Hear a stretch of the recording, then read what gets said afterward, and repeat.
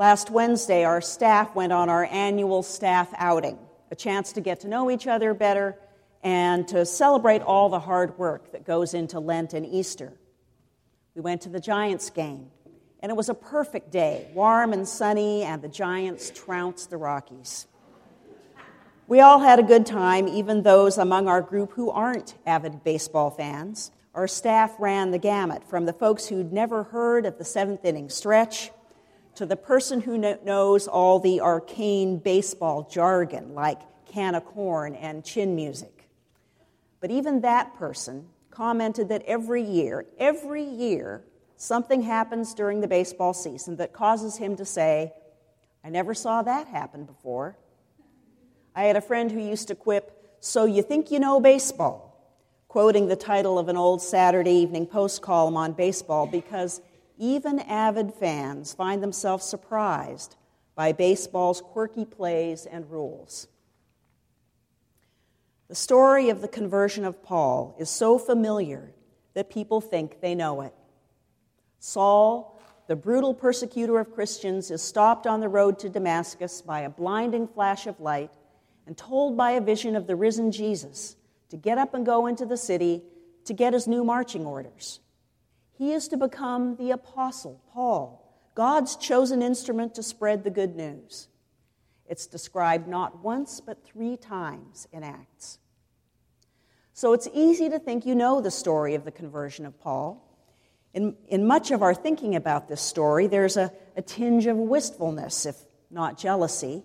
Saul's encounter with Jesus on the road to Damascus was so definite, after all. It would be nice to have definite proof that God exists and that God cares enough about our lives and how we spend them to stop us in our tracks. But as with baseball, there are details we might miss if we think we know the story and don't look deeper. If we just focus on the special effects on the road instead of on the content. The way that Paul was transformed is neither as important nor as startling as what he was transformed from and transformed into. Paul never uses the word conversion to describe this event. He uses the word metanoia, the Greek word that means transformation. Rather than a mere conversion from one religion to another, Saul was changed from the inside out into Paul. Saul is introduced to us in chapter 7 of Acts as the young man who took care of the coats of the people who stoned Stephen, the apostle considered to be the first Christian martyr. The narrator notes that Saul approved of the mob execution, and in the flurry of persecutions that follow, Saul is described as ravaging the church, dragging men and women believers from their homes and off to prison. He was indeed, as Diana said, the biggest, meanest bully around. In Saul's way of thinking, if there's a threat to your way of seeing things, you eliminate it in the most literal of senses. So Saul is characterized as a man of violence, even before we hear in today's passage that he's breathing threats and murder. He gets permission to search in Damascus for more of Jesus' followers to eliminate, and then he's stopped on the road, and it's Saul's violence that Jesus addresses first when he speaks out of the light. Saul hears a voice, and the double address of Saul, Saul, which tells us that something worth paying attention to is coming next. "Why do you persecute me?" Jesus asks. Saul doesn't recognize the voice, and when Jesus identifies himself, he addresses the issue of violence again, this time in a statement rather than in a question. "I am Jesus, whom you are persecuting." Jesus sends the temporarily blinded and certainly disoriented Saul to Damascus, and then he sends Ananias, a disciple there, to heal him. At first, Ananias resists. He's heard of Saul, and he's afraid. He knows that just being in his presence could be a death sentence. But the Lord reveals the whole plan to Ananias, and he overcomes his fears. And so Saul, who has made it his goal to destroy as many followers of Jesus as possible, is forgiven and accepted and even cared for by Ananias, who calls him Brother Saul. Brother Saul.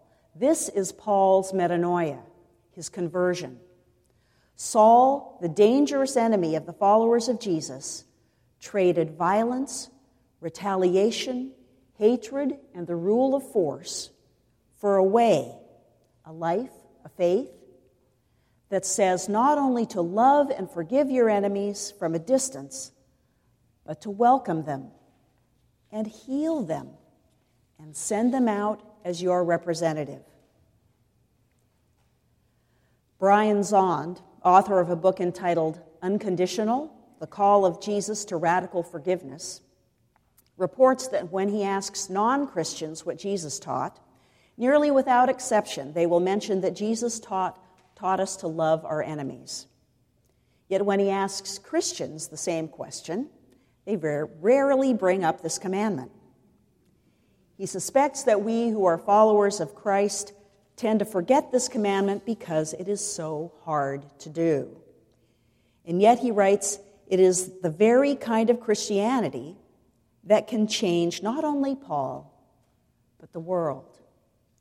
Zond writes, the Christ-like love that absorbs the blow and responds with forgiveness is the only real hope this world has for real change.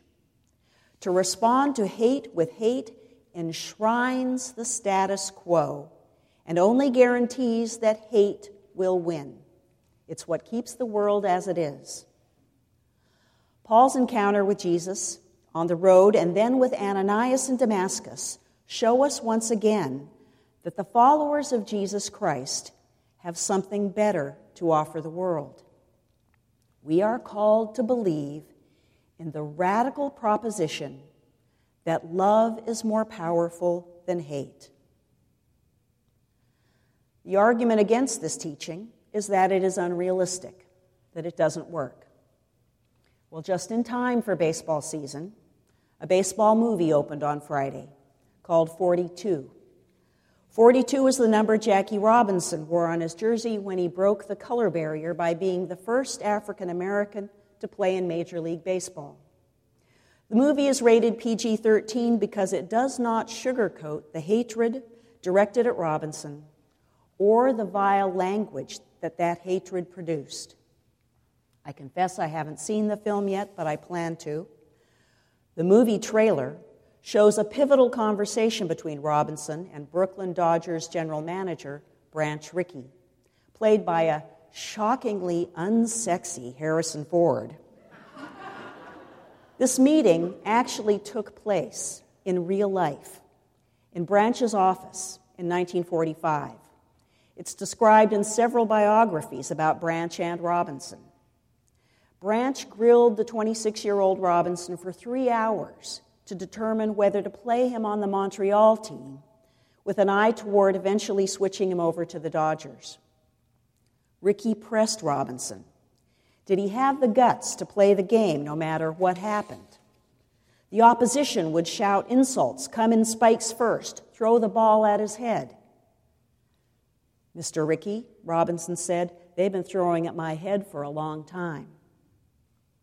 Rickey challenged Robinson further. What if a player collides with him at second base and gets up yelling racial epithets? Mr. Rickey, Robinson murmured, do you want a ball player who's afraid to fight back? I want a ball player with guts enough not to fight back, Rickey shouted. He opened up a book by Giovanni Papini entitled Life of Christ, published in the 1920s. This is not in the movie. But Branch Rickey read Jesus' words from the Sermon on the Mount, but whoever shall smite thee on the cheek, turn to him the other also. And Rickey posed another scenario. Now I'm playing against you in the World Series. I'm a hot-headed player. I want to win that game, so I go into you spikes first. But you don't give ground. You stand there and you jab the ball into my ribs, and the umpire yells, out! and I flare up, all I see is your face, that black face right on top of me. Ricky's bespectacled face, glistening with sweat, was inches from Robinson's at this point. So I haul off and punch you right in the cheek. An oversized fist swung through the air, barely missing Robinson's face. Robinson blinked, but his head didn't move. "What do you do?" Ricky roared. "Mr. Ricky," he whispered, "I've got two cheeks." That it? The movie doesn't discuss where Ricky and Robinson got this crazy idea not to fight back, or the fact that Ricky chose Robinson because of the young man's faith and moral character. Both Branch Rickey and Jackie Robinson were devout Christians. Ricky is described as a Bible-thumping Methodist who wouldn't go to ball games on Sundays.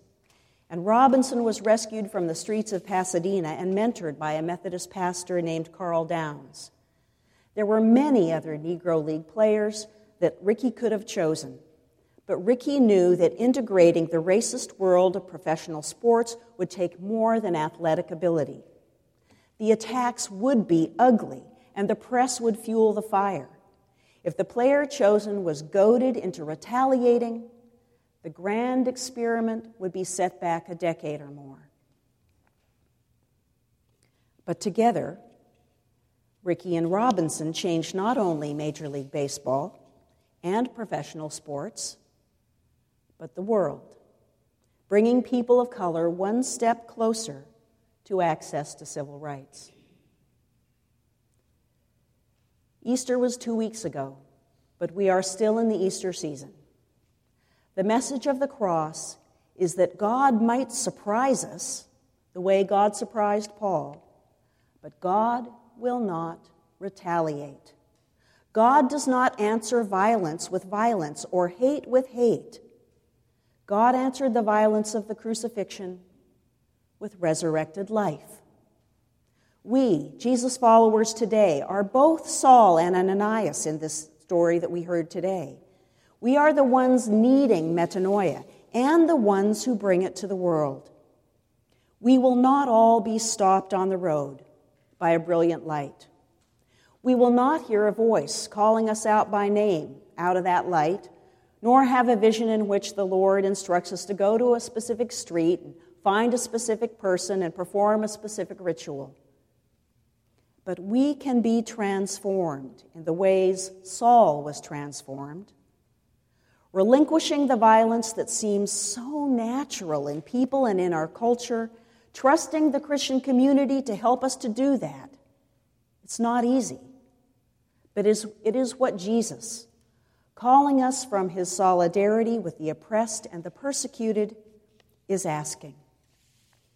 Answering that call will transform us. And then along with Ananias and Branch Rickey and Jackie Robinson, that is how we are to change the world. May it be so for you and for me. Amen.